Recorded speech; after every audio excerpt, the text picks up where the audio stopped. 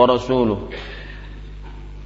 يا أيها الذين آمنوا اتقوا الله حق تقاته ولا تموتن إلا وأنتم مسلمون يا أيها الناس اتقوا ربكم الذي خلقكم من نفس واحدة وخلق منها زوجها وبث منهما رجالا كثيرا ونساء واتقوا الله الذي تساءلون به والأرحام إن الله كان عليكم رقيبا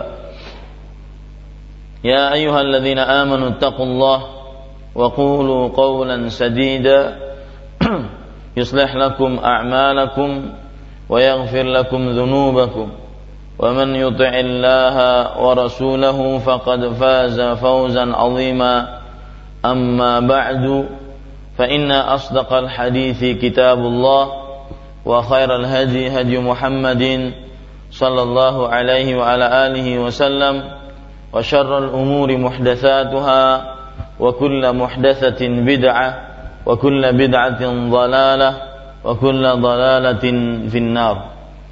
Alhamdulillah, kita bersyukur pada Allah Subhanahu wa taala pada hari ini Sabtu pagi tanggal 16 Rabiul Awal 1435 Hijriah, kita duduk bersama kembali membaca kitab Fiqhul Ad'iyati wal Adhkar, fikih berdoa dan berzikir, yang ditulis oleh Fadilatul Syekh Abdul Razzaq bin Abdul Muhsin Al-Abbad hafizahullahu ta'ala.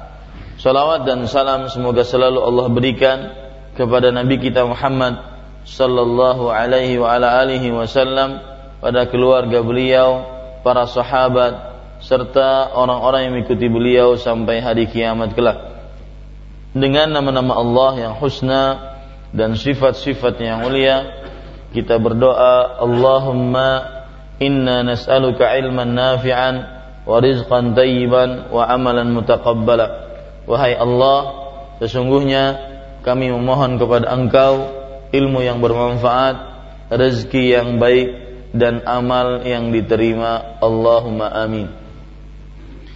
Bapak Ibu, saudara-saudari yang dimuliakan oleh Allah Subhanahu wa taala, kembali kita melanjutkan membaca kitab Fiqih Al-Ad'iyah wal Adhkar, fikih berdoa dan berzikir. Ini slide-nya dimatikan aja, mengganggu. Beritahu ke belakang. Bapak Ibu, saudara-saudari yang dimuliakan oleh Allah Subhanahu wa taala, perhatikan di sini, pada pertemuan sebelumnya kita menyebutkan tentang faedah-faedah zikir. Faedah zikir yang terakhir yang kita sebutkan adalah bahwa berzikir kepada Allah Subhanahu wa taala akan mendatangkan salawat Allah dan para malaikatnya. Berzikir kepada Allah akan mendatangkan salawat Allah dan para malaikatnya. Ini terakhir yang kita sebutkan. Apa maksud salawat Allah kepada manusia? Yang kita kenal selama ini kita yang bersalawat. Ternyata di sana ada Allah Subhanahu wa taala juga bersalawat atas manusia. Apa maksud salawat Allah terhadap manusia?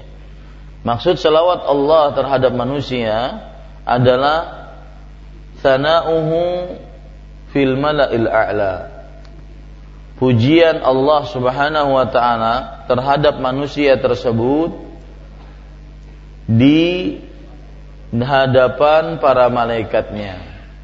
Jadi kaedahnya setiap ayat atau hadis yang menyebutkan tentang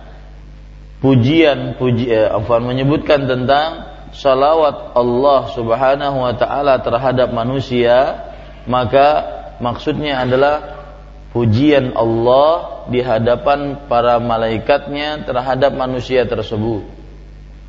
Sedangkan maksud salawat malaikat terhadap manusia adalah doa para malaikat kepada manusia tersebut atau terhadap manusia tersebut agar Allah Subhanahu wa taala merahmatinya, agar Allah Subhanahu wa taala mengampuninya dan agar Allah Subhanahu wa taala memberikan taubat kepadanya.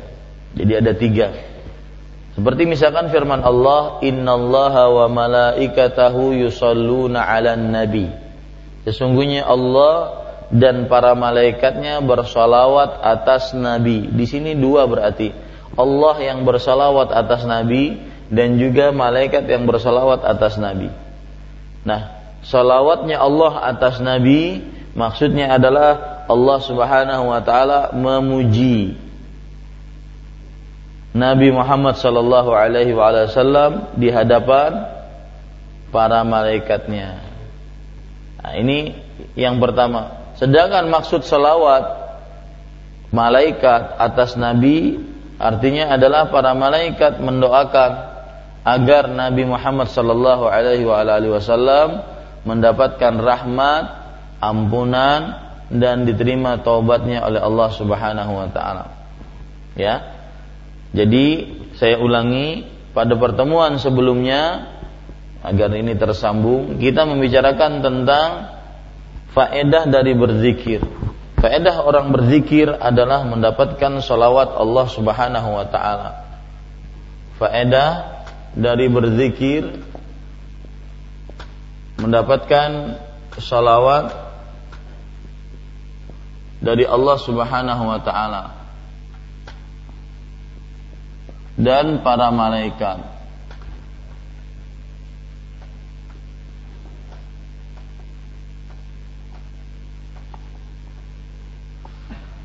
Sedangkan maksud salawat Allah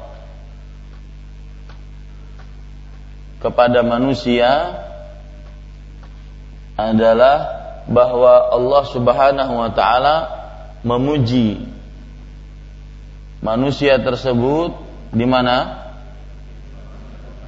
Di hadapan para malaikat. Ya. Di hadapan para malaikat. Sedangkan maksud salawat malaikat terhadap manusia adalah malaikat mendoakan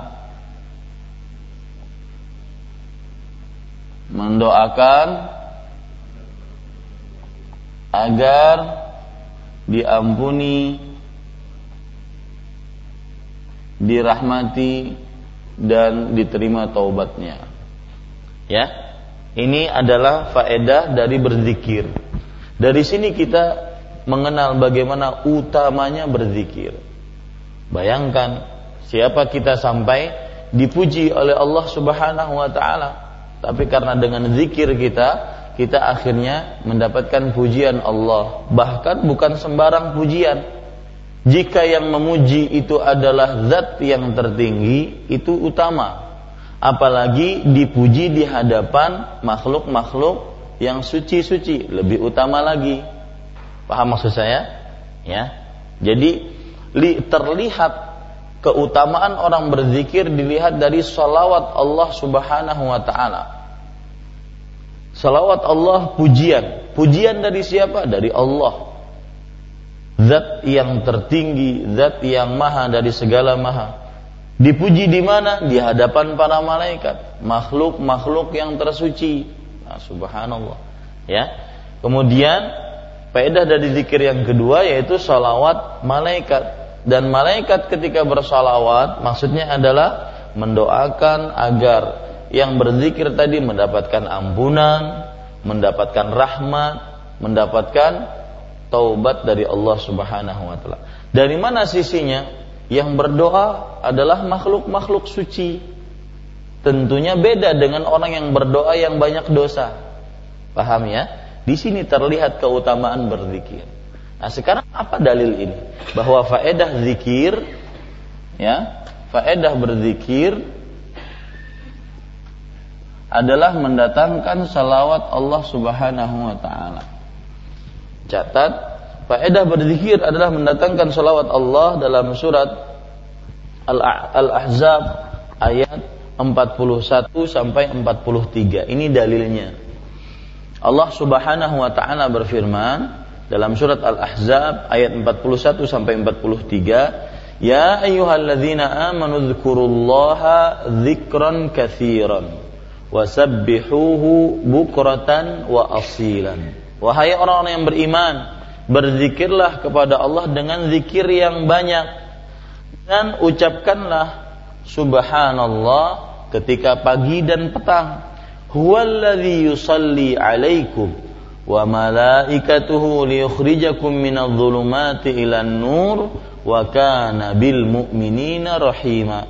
Dialah Allah yang telah bersalawat atas kalian dan juga para malaikatnya bersalawat atas kalian agar dia mengeluarkan kalian dari kegelapan-kegelapan menuju cahaya, dan Allah Maha Pengasih terhadap kaum beriman. Lihat, ayatnya sangat jelas.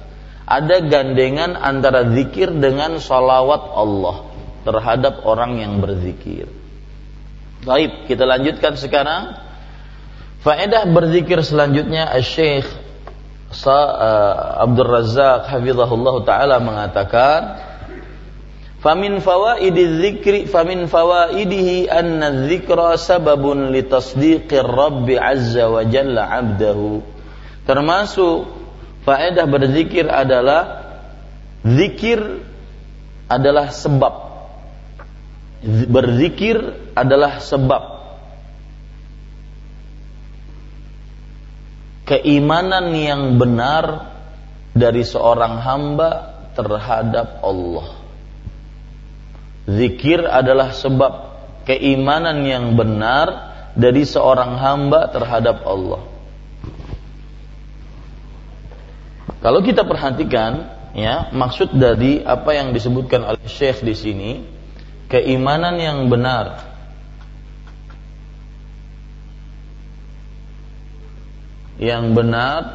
dari seorang hamba terhadap Allah Subhanahu wa taala.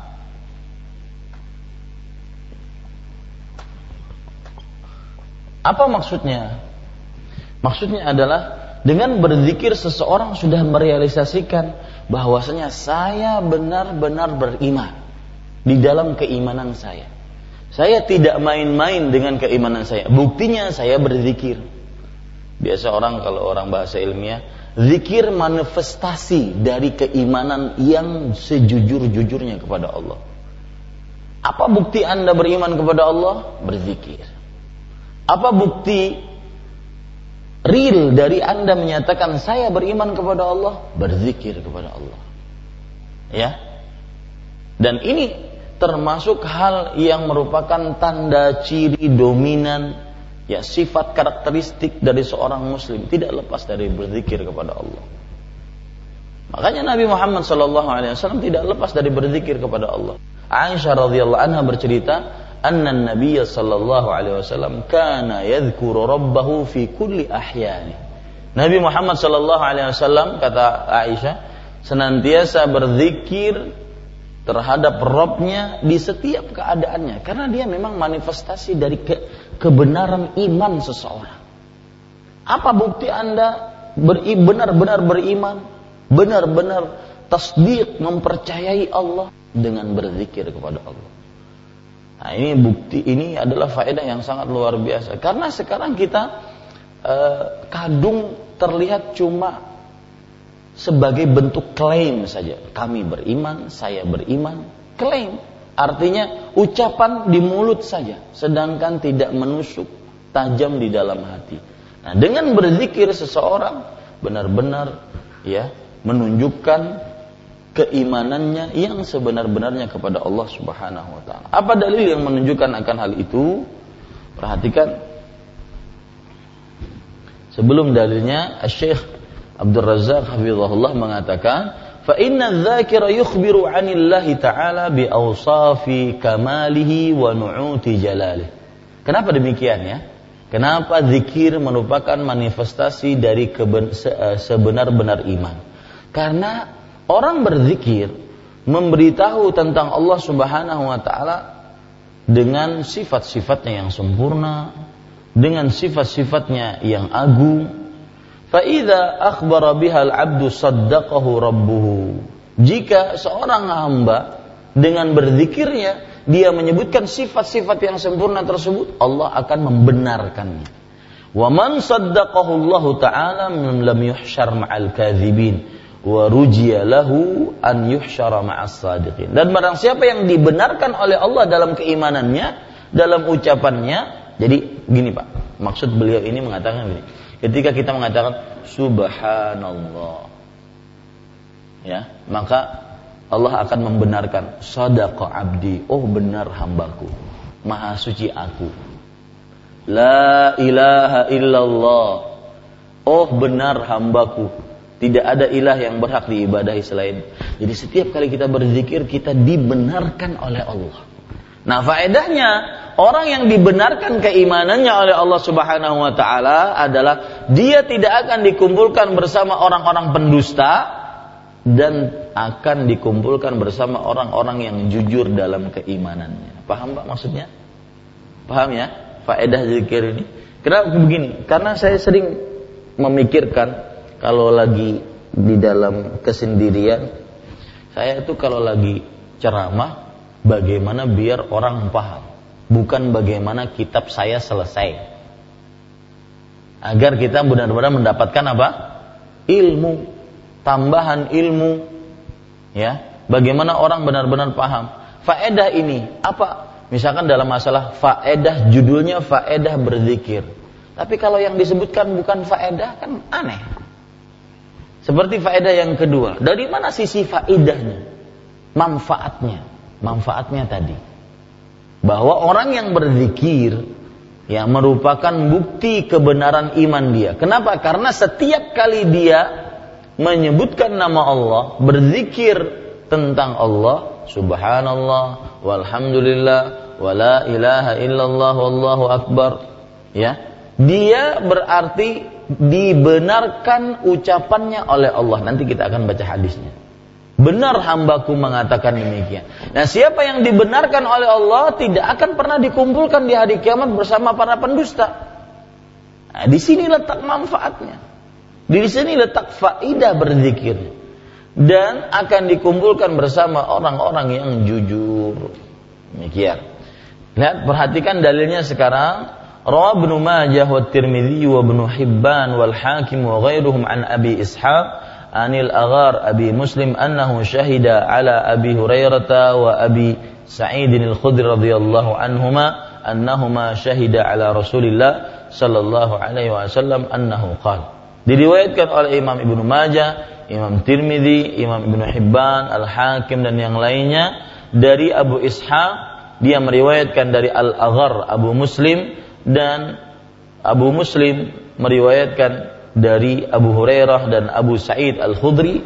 Keduanya meriwayatkan dari Rasul sallallahu alaihi wasallam bahwa Nabi Muhammad sallallahu alaihi wasallam bersabda, "Idza qala al-'abdu la ilaha illallah wallahu akbar." Jika seorang hamba mengucapkan la ilaha illallah wallahu akbar. Ya, saya pesan banyak-banyak berzikir la ilaha illallah. Karena orang yang diwafatkan dengan zikir la ilaha illallah akan dimasukkan ke dalam surga. Nabi Muhammad sallallahu alaihi wasallam bersabda dalam hadis riwayat Tirmidzi, "Laqinu mautakum la ilaha illallah." Talkinkan orang-orang yang sekarat, yang ingin meninggal dari kalian dengan ucapan la ilaha illallah. Fa inna man kana akhir kalamihi la ilaha illallah dakhala al-jannah. Sesungguhnya barang siapa, di sini syarat, ya. Kemudian ada ismu syarat, barang siapa yang terakhir perkataannya ucapan la ilaha illallah, kabar syaratnya apa? Maka niscaya dia masuk surga. Maka sering-sering mengucapkan la ilaha illallah. Ya. Jika seorang hamba mengucapkan la ilaha illallah dan Allahu akbar, dan subhanallah, bagi siapa yang kebiasaan berzikir, lisannya akan sangat lezat.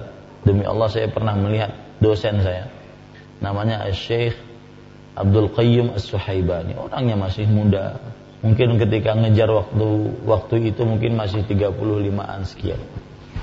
Subhanallah, itu tidak lepas dari berzikir kepada Allah lisannya. Ya.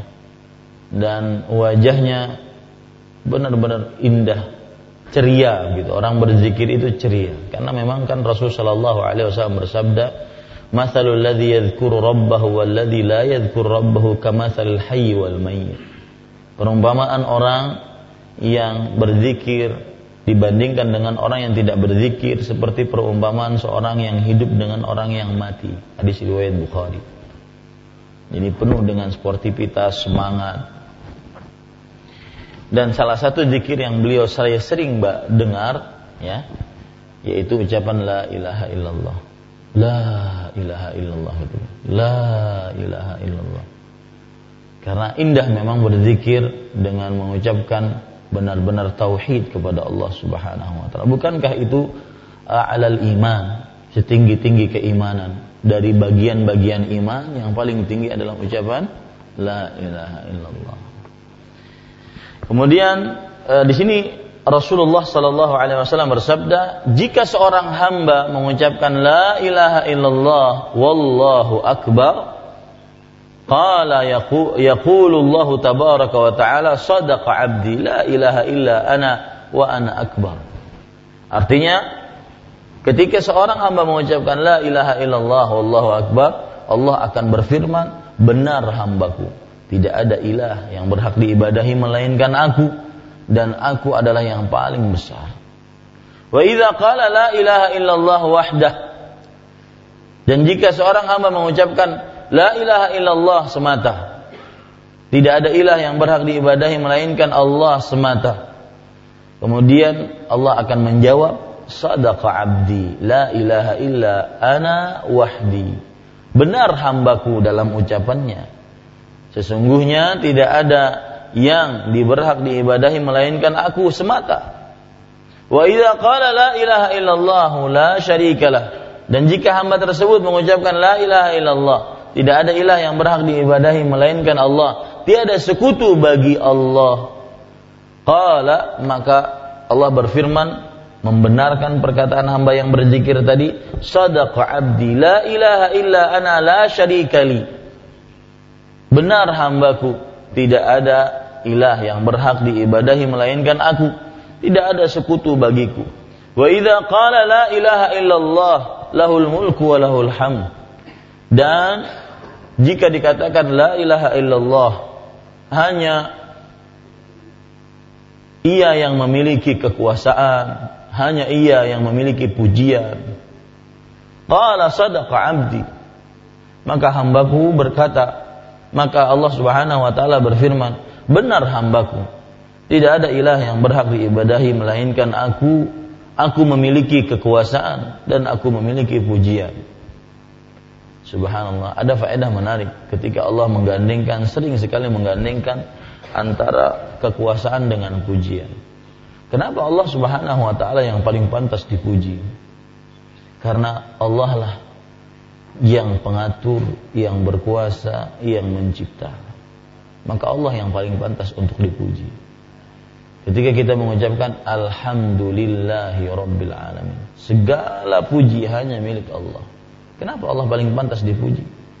Karena Allah lah yang mengatur kita, berkuasa atas kita, menciptakan kita, memberi nikmat, menghidupkan, mematikan, memberikan fasilitas kepada kita. Makanya selalu digandengkan antara pujian dengan kekuasaan.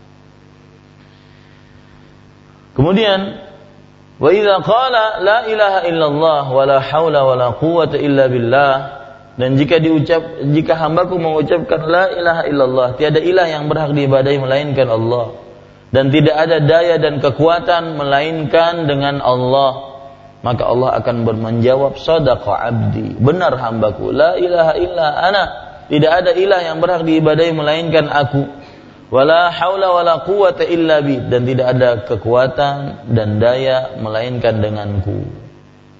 Thumma qala al-agharru syai'an lam afhamuhu, kemudian al-aghar yang meriwayatkan hadis tadi, ya, mengatakan sesuatu yang aku belum paham.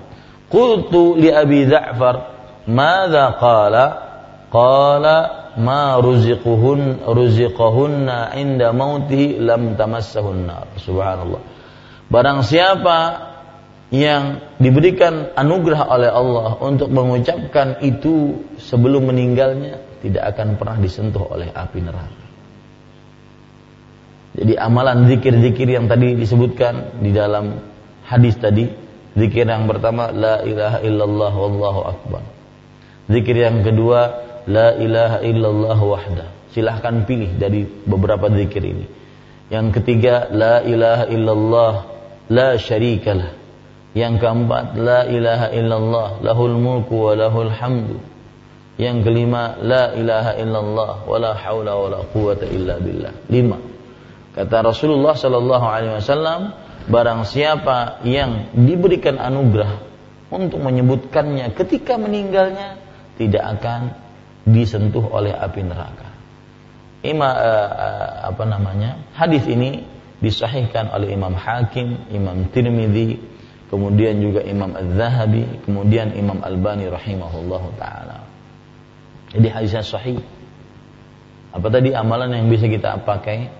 Banyak-banyak mengucapkan la ilaha illallah dengan tambahannya la ilaha illallah wallahu akbar, la ilaha illallah wahdah, la ilaha illallah la syarikalah, la ilaha illallah lahul mulku wa lahul hamdu. Kemudian yang kelima la ilaha illallah wala haula wala quwata illa billah. Silahkan pilih dari 5 ini. Siapa yang ketika meninggalnya diberikan anugerah oleh Allah untuk mengucapkan itu, lam tamassahun nar, tidak akan pernah disentuh oleh api neraka. Kemudian termasuk faedah zikir yang ketiga, anna kathrata dzikri azza wa jalla amanun minan nifaq. Artinya bahwasanya banyak berzikir kepada Allah Subhanahu wa taala, dia akan aman dari sifat kemunafikan. Ini faedah zikir yang ketiga. Ya. Sifat aman dari kemunafikan.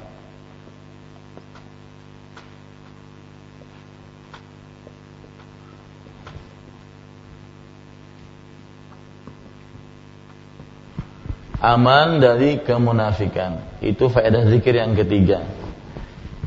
Syekh Abdul Razzaq hafizahullah taala mengatakan, fa innal munafiqina qaliluz dzikri lillahi azza wa jalla. Subhanallah.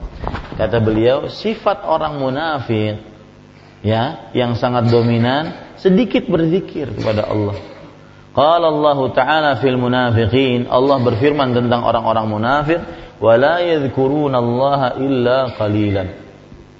Sebagaimana disebutkan dalam surah An-Nisa ayat 142, sifat dominan orang-orang munafik, dan mereka tidak berzikir kepada Allah kecuali sedikit saja. Ya, kecuali sedikit saja. Di dalam tafsiran ayat ini, surat An-Nisa ayat 142, qala Ka'bun man aktsara dzikrallahi azza wa jalla bari'a minan nifaq. Ka'ab bin Malik radhiyallahu anhu, barang siapa yang memperbanyak berzikir kepada Allah, maka dia akan selamat dari kemunafikan. Ya, selamat dari apa? Kemunafikan. Wa la'allahu li ajli hadza khatamallahu suratal munafiqin bi qawlihi ya ayyuhalladzina amanu la tulhikum amwalukum wala auladukum an dzikrillah wa man yaf'al dzalika fa ulaika humul khasirun. Kata beliau, tadi kita katakan salah satu sifat dominan dari orang munafik apa? Sedikit berzikir. Mungkin kata beliau, karena inilah Allah menutup surat Al-Munafiqun dengan permasalahan zikir. Subhanallah. Ini luar biasa. Jadi ada kaitan yang sangat luar biasa, ya. Dan tidak memikirkan seperti ini kecuali ulama-ulama yang benar-benar duduk belajar kemudian baru mendapatkan intisari-intisari dari Al-Qur'an. Kita katakan tadi bahwasanya sifat orang munafik sedikit berzikir. Kata beliau, mungkin sebab inilah Allah menutup surat Al-Munafiqun dengan ayat yang memperingatkan tentang zikir. Di dalam surah Al-Munafiqun ayat 9, ayat yang terakhir, Allah berfirman, "Ya ayyuhalladzina amanu la tulhikum amwalukum wala auladukum an dzikrillah wa man yaf'al dzalika faulaika humul khasirun." Wahai orang yang beriman, jangan harta dan anak-anak kalian melalaikan kalian dari berzikir kepada Allah. Lihat, surat Al-Munafiqun diakhiri dengan ayat apa? Dengan ayat apa? Zikir. Menunjukkan bahwasanya orang-orang munafik itu adalah sedikit berzikirnya. Barang siapa yang mengerjakan demikian, yaitu terlalaikan dengan harta dan anak-anaknya, faulaika humul khasirun, maka merekalah orang-orang merugi. Dalam surah Al-Munafiqun ayat 9 ini ada faedah, Pak. Kita ambil faedah, silahkan dicatat. Yang paling dominan melalaikan zikir adalah harta dan anak. Yang paling dominan melalaikan zikir adalah harta dan anak.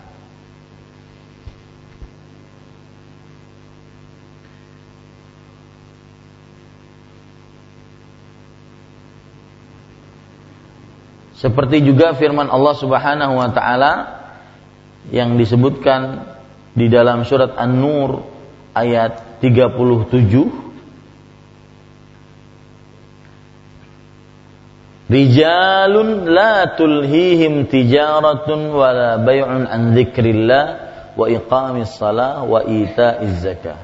Orang-orang yang tidak terlalaikan dengan perdagangan dan perjualbelian dari berzikir kepada Allah, mendirikan sholat dan membayar zakat. Perhatikan, apa faedahnya yang kita tulis tadi? Faedahnya apa yang kita tulis barusan? Yang paling dominan melalaikan berzikir adalah apa? Harta dan anak. Zikir kepada Allah.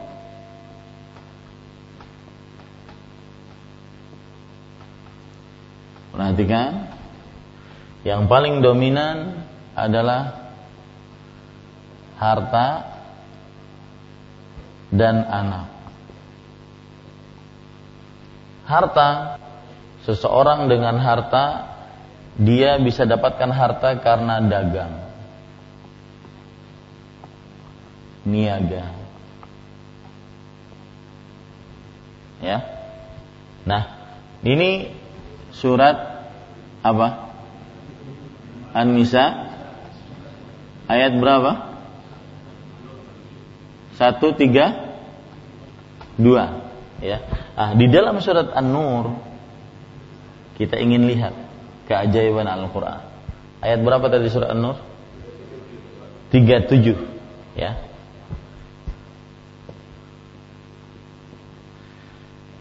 Zikir kepada Allah, ya Afan. Ya.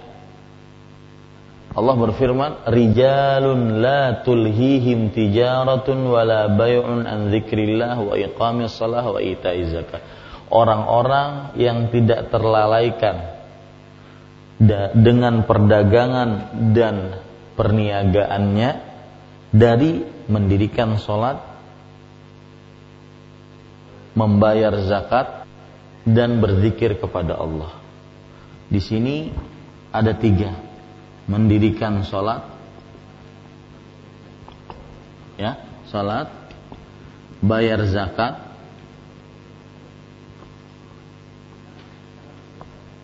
berzikir. Lihat, ya.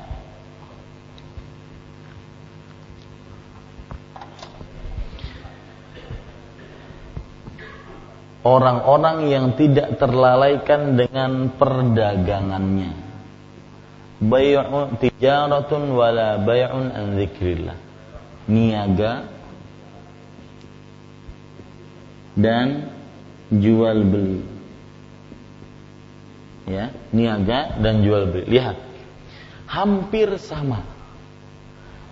Ya. Apanya samanya?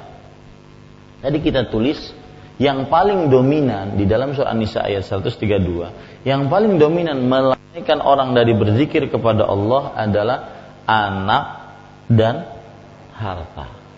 Dalam surat An-Nur ayat 37, yang paling dominan melalaikan orang dari mendirikan sholat, membayar zakat, berzikir adalah niaga dan jual beli. Sama. Ya. Nah, Bapak Ibu saudara-saudari, lihat saja keadaan diri kita. Kalau seandainya kita ingin benar-benar jujur dalam keimanan kita, kapan kita lalai sholat? Lagi sibuk ngapain? Dua ini kan, imma dengan anak atau dengan harta, niaga dan jual beli. Bisa dipahami ya? Kemudian juga ada ayat yang menarik, sebentar saya carikan. Allah Subhanahu wa taala berfirman, "Fa khalafa min ba'dihim khalfun adha'us salata wattaba'us syahawat fasawfa yalqawna ghayyan." Surat Maryam ayat 59. Ini juga sama. Ya, dan seperti yang saya pernah bilang, pembacaan yang seperti ini, ya, pengertian seperti ini tidak akan didapatkan kecuali orang-orang yang benar-benar memperhatikan Al-Quran, bukan hanya sekedar baca. Nah, sekarang perhatikan, ini mohon saya hapus, mohon maaf, tempatnya tidak cukup. Surat apa tadi? Maryam ayat 59, 49 atau 59? Maryam 59. Ayatnya fa khalafa min ba'dihim khalfun, maka akan menggantikan orang-orang setelah mereka, orang-orang yang adha'us shalah, yang meremehkan salat. Meremehkan salat. Wattaba'us syahawat, ya, dan mengikuti syahwat.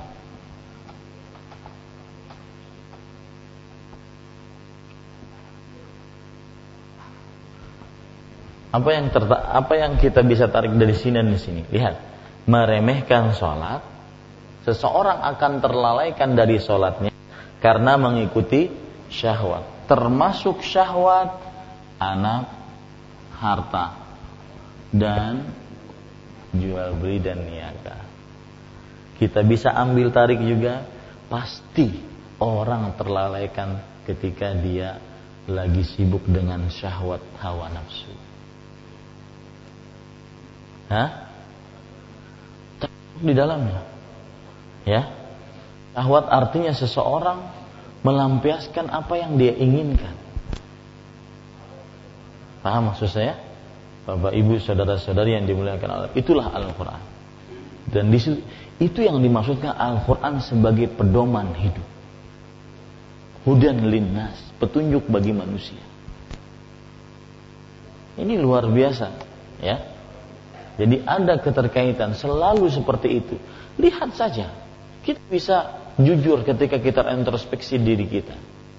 Kita menghitung kapan kita mulai sholat, pasti berhubungan antara anak, harta, dagang atau niaga. Yang itu semua adalah syahwat. Pasti selalu. Orang malas salat Jumat misalkan. Salat Jumat malas. Kenapa? Karena ada syahwat terhadap harta. Dia masih melihat konsumen begitu banyak, sayang untuk ditinggal. Lagi rame dan segala macam. Nanti kapan lagi datang? Orangnya datang dari negara.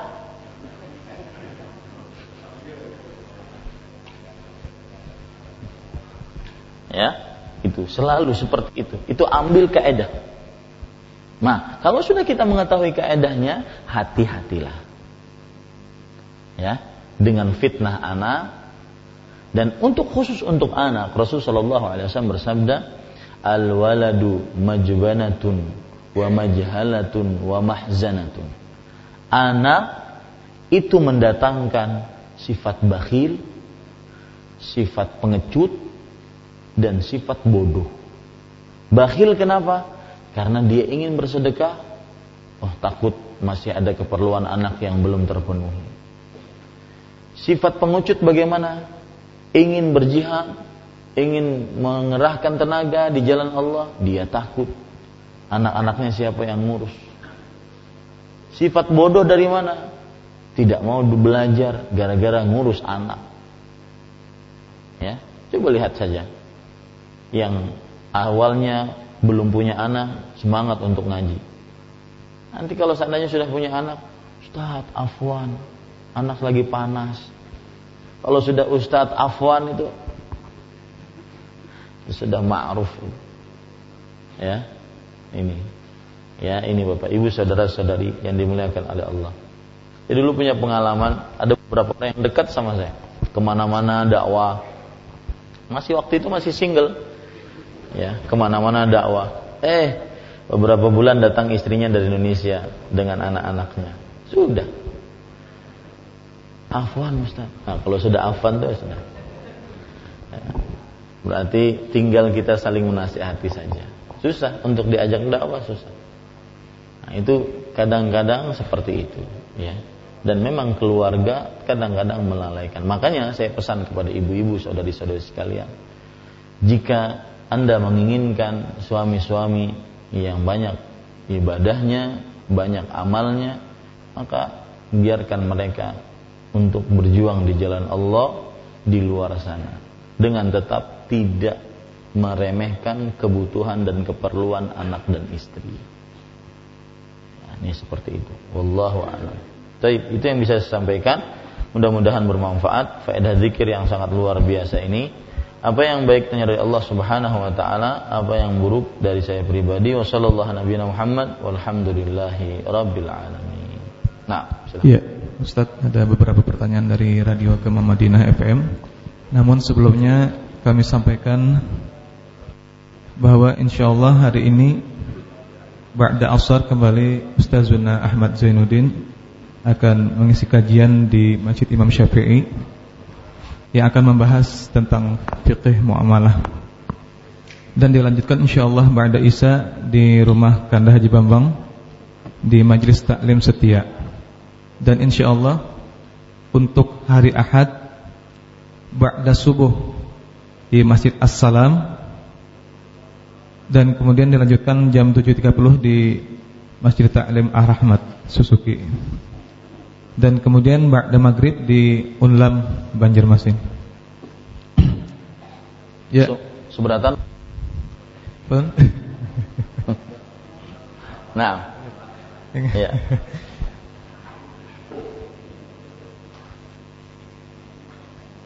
Ya, silakan. Ya, pertanyaan dari Radio Gema Madinah FM. Assalamualaikum Ustaz. Waalaikumsalam warahmatullahi wabarakatuh. Ya, saya pernah dengar ceramah kalau saudara perempuan dari ibu atau bibi kedudukannya sama dengan ibu kita sendiri. Apakah itu benar? Terus kalau saudara perempuan dari ayah kita juga sama kedudukannya dengan ibu kita. Pertanyaan yang kedua, apakah sholat, berdoa, membaca sholawat juga termasuk berzikir? Terima kasih. Ya, pertanyaan pertama, bibi baik dari ibu atau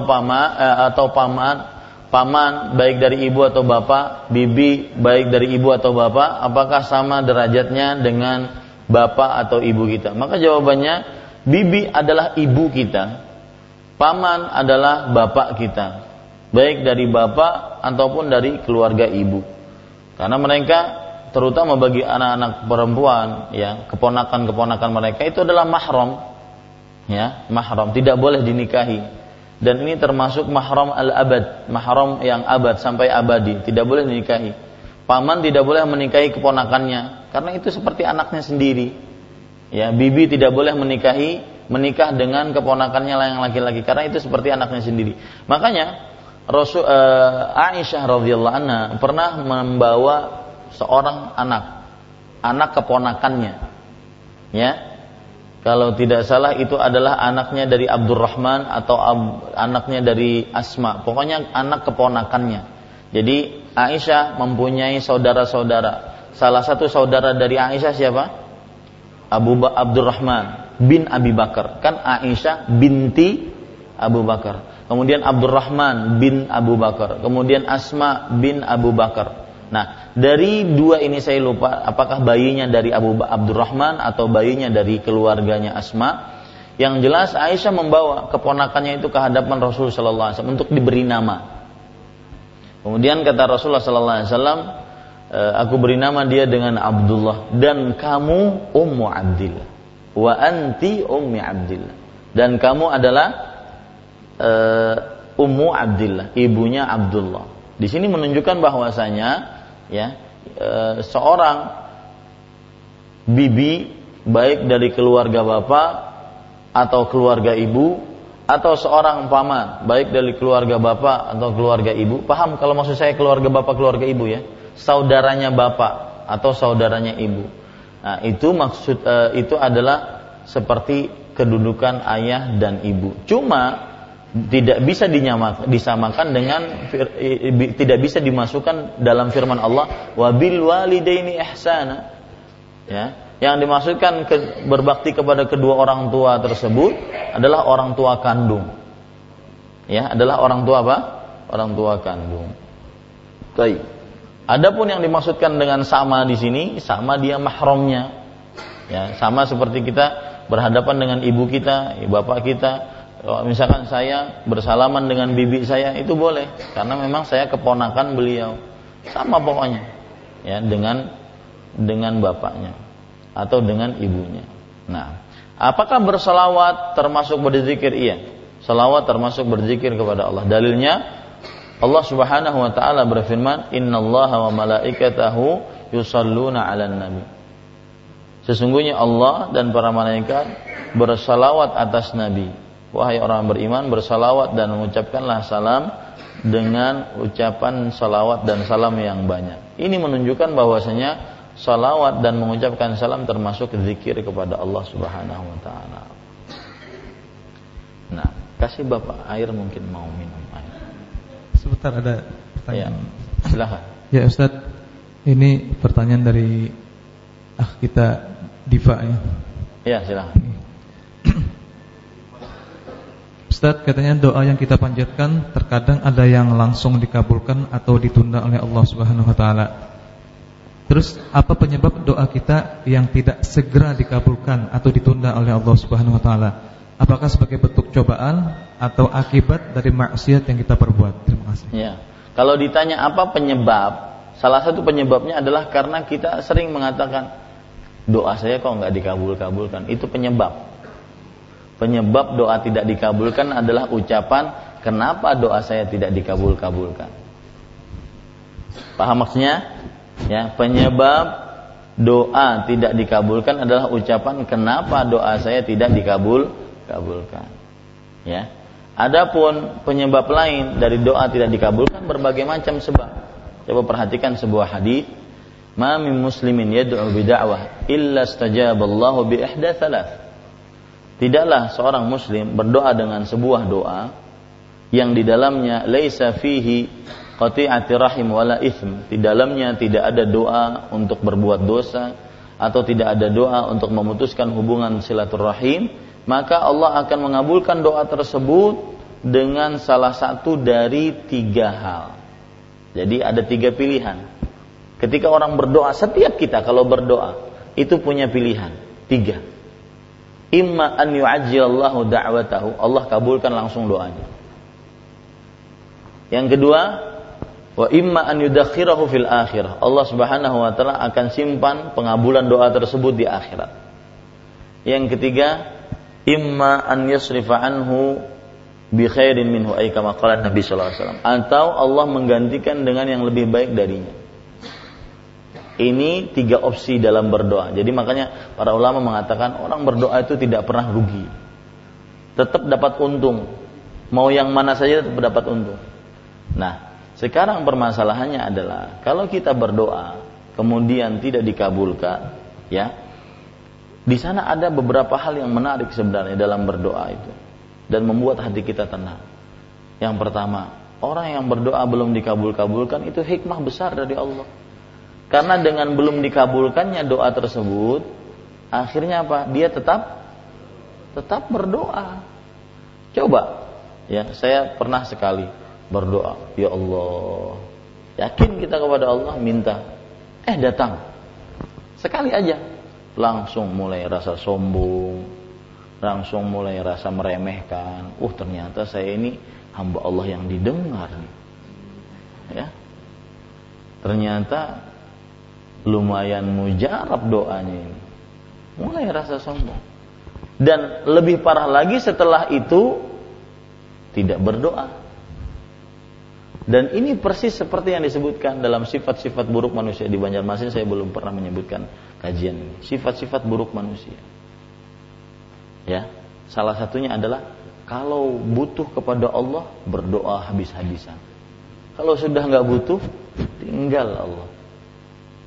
Seakan-akan dia bisa hidup dengan hartanya, dengan kekuatan manusiawi. Ini sifat buruk manusia. Dan ini sangat buruk. Dengan begitu dia akhirnya congkak, sombong kepada Allah. Kalau lagi butuh, ya Allah, sampai nangis habis-habisan. Ya. Nah, itu di situ hikmahnya. Kenapa tidak langsung dikabulkan oleh Allah Subhanahu wa taala? Karena mungkin Anda akan sombong dan congkak ketika langsung dikabulkan. Ada hikmahnya. Kenapa kita malas berdoa? Tidak seperti Rasul sallallahu alaihi wasallam. Atau jangan kita lah, kenapa saya malas berdoa? Karena ada teman-teman kadang-kadang yang teman-teman sama pendakwah, jangan sebutkan kita. Ya, kita itu kan ngajak orang berarti. Kalau mau ya saya sendiri gitu loh. Ya, jangan bawa-bawa nama orang lain gitu maksudnya. Ya. Kenapa saya kadang-kadang malas berdoa? Karena kita merasa tidak butuh dengan Allah. Hidup lapang, sehat, nyaman, urusan lancar.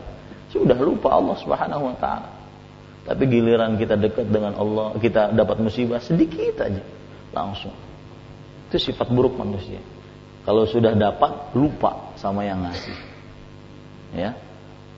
Dan itu disebutkan oleh Allah Subhanahu wa taala. Allah berfirman dalam Al-Qur'an, "Wa yad'ul insanu bisyarri du'aahu bil khair." Subhanallah, ini sifat-sifat buruk manusia ini insyaallah akan saya bahas nanti di beberapa kajian.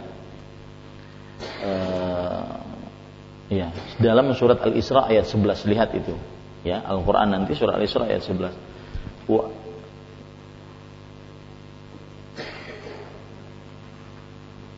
Sebentar, bukan itu ayatnya.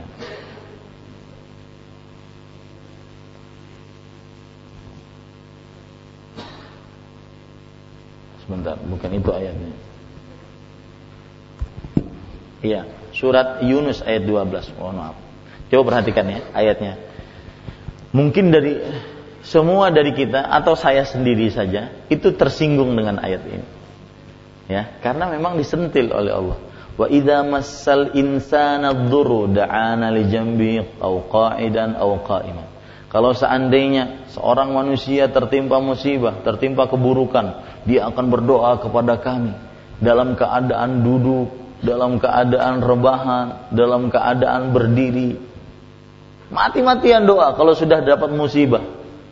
Ya.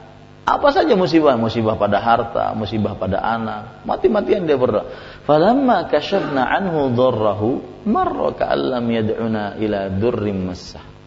Artinya, kalau seandainya sudah kami hilangkan, Allah yang menghilangkan itu, yang menghilangkan keburukan tersebut darinya, maka dia berjalan ngelengos begitu saja, seakan-akan dia tidak pernah berdoa kami, yang mana kami telah menghilangkan musibah dia, keburukan dia. Ini sifat buruk manusia.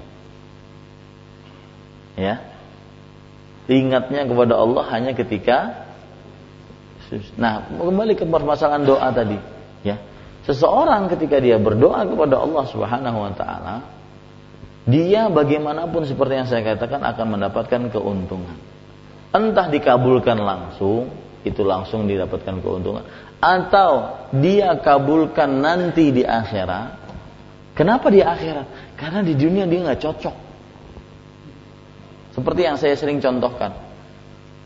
Di dunia dia dalam keadaan ekonominya menengah ke bawah, atau bahkan sampai nyungsep saja dia terlambat sholat berjamaah.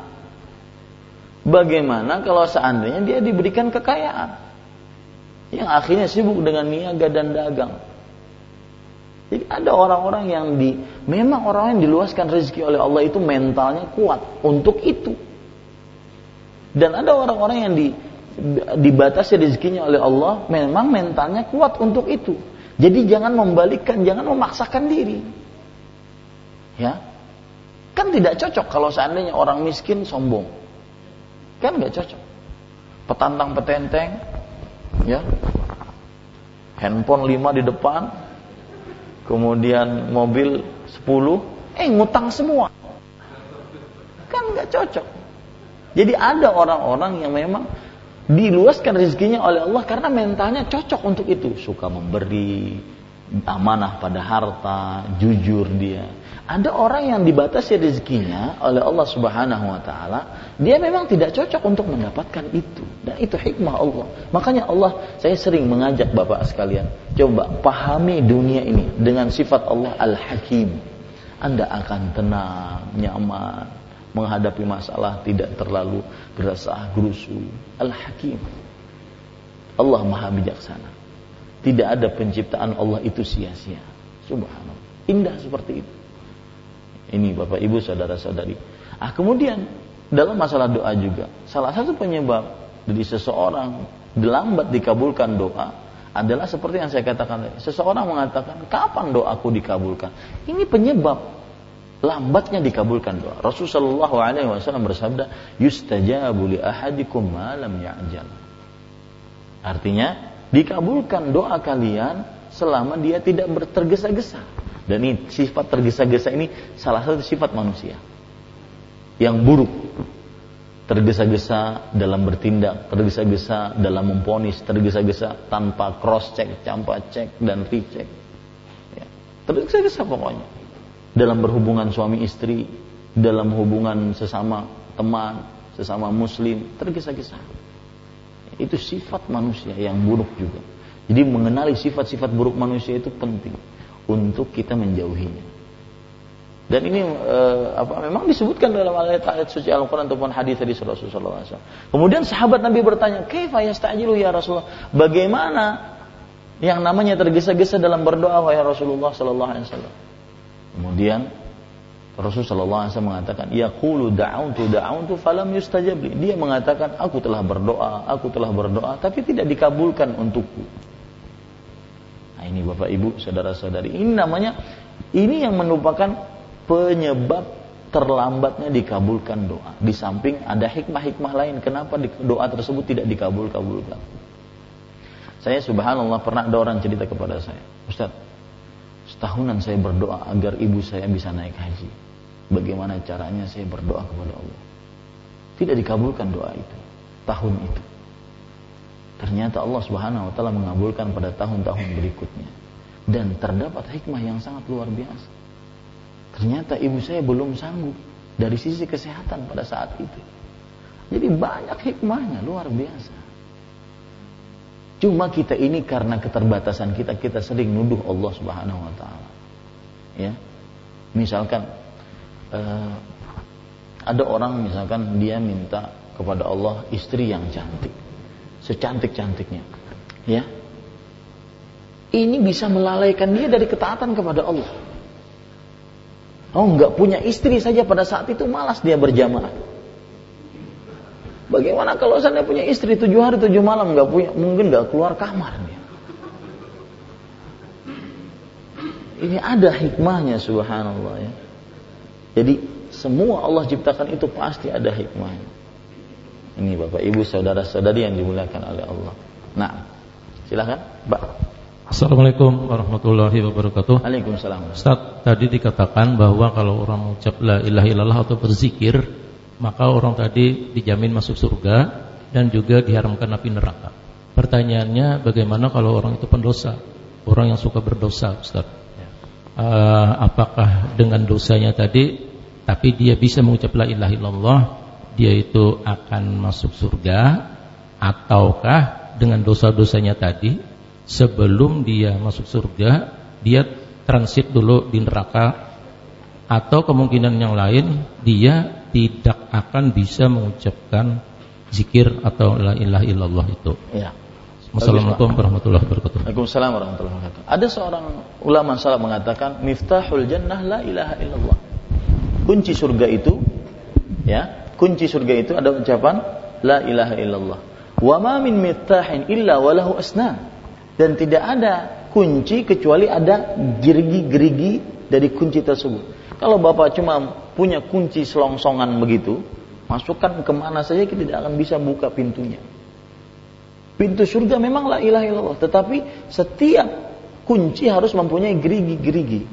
Yang dengan gerigi tersebut kita bisa membuka pintu kunci, pintu surganya. Nah, apa maksud gerigi-gerigi di sini? Itulah konsekuensi dari la ilaha illallah. Bukan sekedar mengucap, memang luar biasa keutamanya. Yang mengucap la ilaha illallah ketika meninggalnya, dia akan dimasukkan ke dalam surga, diharamkan dari neraka. Luar biasa keutamaannya.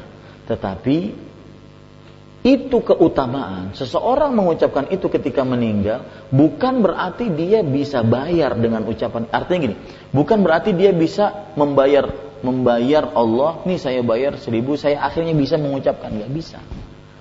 Itu akibat dari amal ibadah dia. Ya. Dan salah satu gerigi dari kunci tersebut adalah harus dia tunduk patuh kepada Allah. Ketika dia mengucapkan la ilaha illallah, dia harus tunduk patuh kepada Allah. Dan salah satu bentuk manifestasi dari seorang tunduk patuh kepada Allah Subhanahu wa taala, dia apa yang Allah perintahkan dia taati, apa yang Allah larang dia jauhi. Nah, seperti itu. Jadi bukan sekedar ucapan la ilaha illallah kosong begitu saja, tidak. Ya. Lalu Ustaz, bagaimana orang yang bisa mengucapkan la ilaha illallah ketika meninggalnya? Maka tadi amalkan gerigi-geriginya, konsekuensi dari la ilaha illallahnya. Dia dipastikan insya Allah dengan izin Allah akan bisa mengucapkan ketika dia meninggal. Ya, demikian. Silakan. Assalamualaikum Ustaz. Iya Bu, silakan Bu. Kalau kita mengikuti kajian sambil berzikir, apakah kita akan mendapat 2 pahala mengikuti menuntut ilmu dan berzikir? Apakah hanya satu saja? Ya. Terima kasih. Wah, ibu ini perlu dicontoh ini. Ya, punya tekad yang kuat. Tapi tekad yang kuat ini harus diletakkan pada hal-hal yang sesuai dengan sunnah Nabi Muhammad SAW. Ya, samping nuntut ilmu itu luar biasa, lisannya juga berzikir. Nah, ini sulit. Kenapa sulit? Karena Allah tidak menjadikan satu hati untuk 2 makna. Hatiku tidak bisa ke lain. Ya, coba perhatikan surat Al-Ahzab ayat 4. Ya, perhatikan surat Al-Ahzab ayat 4. Allah berfirman, "Ma ja'alallahu li rajulin min qalbaini fi jawfi." Allah tidak menjadikan untuk seseorang 2 hati dalam satu rongga tubuh. Selalu satu fokus hati. Kalau nuntut ilmu, dan kalau berzikir ya berzikir. Nah, sekarang Ustaz, ya, bagaimana sebenarnya ada keutamaannya. Keutamaannya yaitu orang menuntut ilmu, mohon didengarkan Bapak. Ya. Orang menuntut ilmu sebenarnya itu adalah bentuk apa? Zikir kepada Allah Subhanahu wa taala. Minimal ketika kita menuntut ilmu, ketika tersebut nama Nabi Muhammad SAW, kita mengucapkan apa? Salawat kepada Rasul SAW. Itu berzikir kepada Allah. Ya, kemudian juga ketika kita membaca ayat-ayat suci Al-Quran ataupun hadis-hadis Rasul SAW, itu juga bentuk zikir kepada Allah Subhanahu wa taala. Nah, demikian. Ya, wallahu a'lam. Ya, silakan Pak. Bismillahirrahmanirrahim. Ustaz, saya mau bertanya Ustaz, apakah doa itu bisa menolak takdir, dan doa itu apakah juga sebagian dari takdir? Mohon penjelasannya. Terima kasih. Jawabannya ada pada hadis Rasul sallallahu alaihi wasallam. Beliau bersabda, la yaruddul qada'a illa du'a'u. Tidak ada yang menolak takdir kecuali doa. Itu hadis Rasul sallallahu alaihi wasallam. Nah, sekarang permasalahannya, bukankah takdir sudah ditetapkan oleh Allah Subhanahu wa taala? 50.000 tahun sebelum penciptaan langit dan bumi di dalam kitab Allahul Mahfuz.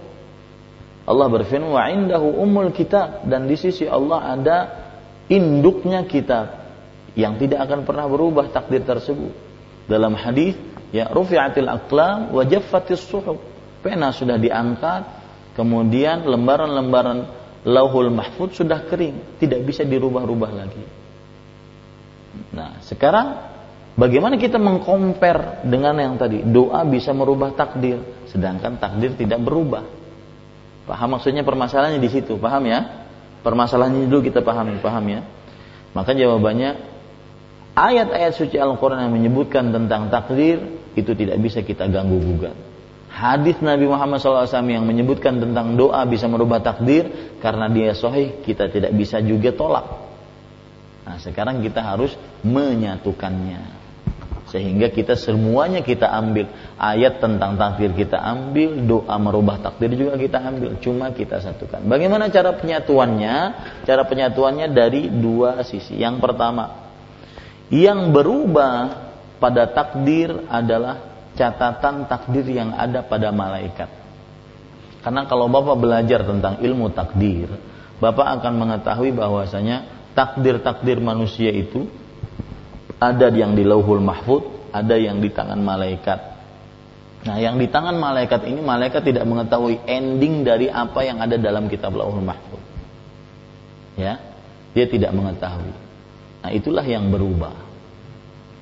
Doa bisa merubah takdir, berarti doa bisa merubah takdir yang ada pada catatan malaikat.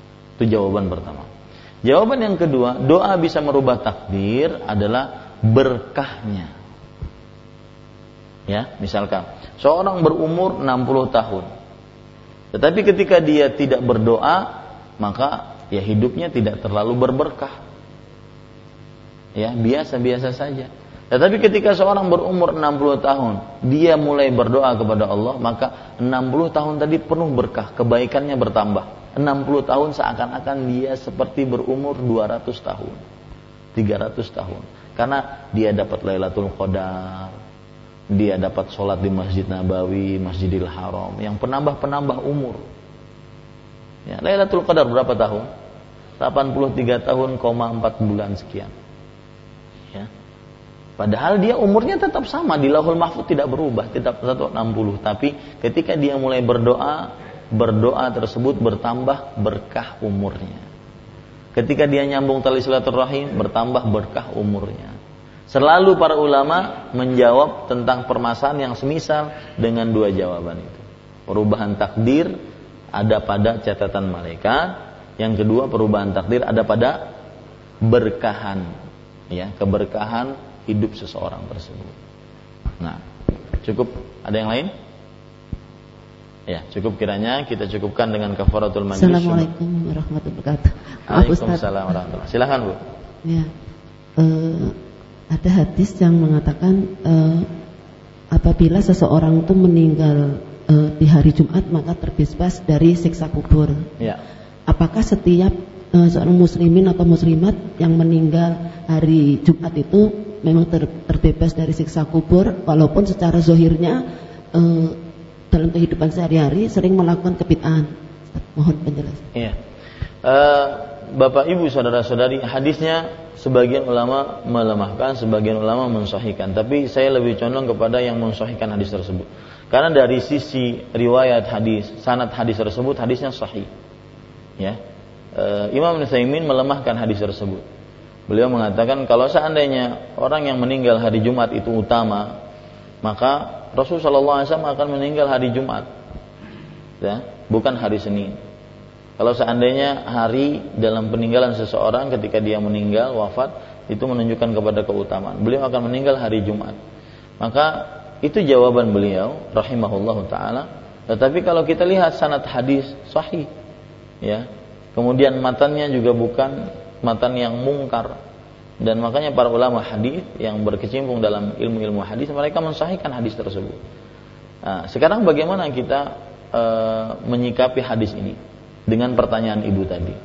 Maka jawabannya sama seperti yang saya jawab tadi, bahwasanya orang akan dimudahkan oleh Allah Subhanahu wa taala sesuai dengan takdirnya. Jadi mungkin kelihatan zahir manusia dia ahli bid'ah. Tapi di sana ada amalan-amalan mungkin dia ikhlas karena Allah yang bukan perbuatan bid'ah. Kita tidak tahu. Dengan begitu dia akhirnya diberikan apa? Husnul khatimah. Jadi begitu ya, Bu. Jadi ada amalan-amalan, mungkin secara zahir kita kan tidak mengetahui apa amalan dia secara menyeluruh. Ada amalan hati dia yang sangat luar biasa, ikhlas karena Allah, yang bisa menghapuskan dosa-dosa bid'ahnya tadi. Ya, akhirnya dia, maka di sinilah yang saya katakan, jangan merasa sok benar, tetapi kita itu menasihati orang, bukan merasa sok benar. Jangan merasa kita yang paling benar. Ya. Kita ini ketika menasihati orang itu bukan merasa sok paling benar, surga di tangan, tidak. Kita ini ketika bermanhaj salaf berusaha semaksimal mungkin untuk menjalani orang benar. Bukan berarti kita sudah benar. Paham maksud saya? Ya, bukan berarti kita sudah surga di tangan kita. Siapa yang bilang? Enggak ada. Ya, kita berusaha menapaki jalan salaf ini biar kita benar-benar di dalam kehidupan kita sesuai dengan apa yang diridhai oleh Allah Subhanahu wa taala. Mungkin di sana orang-orang di luar sana ada yang lebih ikhlas, ada yang lebih luar biasa amal ibadahnya. Ya. Nah, dia dipenuhi dengan perbuatan bid'ah, tapi salah satu amalan yang bisa menghapuskan dosa-dosa apapun bentuknya adalah amal ikhlas karena Allah Subhanahu wa taala. Nah, ini yang mungkin kita belum punya. Akhirnya ya, sebagian orang susah mendapatkan husnul khatimah. Siapa yang menggabungkan dua itu, ikhlas dan mutaba'ah, inilah yang paling utama. Seperti itu. Begitu jawabannya, Bu. Ya, mudah-mudahan bermanfaat.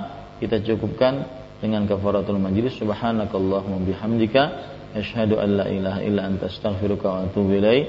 Wassalamualaikum warahmatullahi wabarakatuh.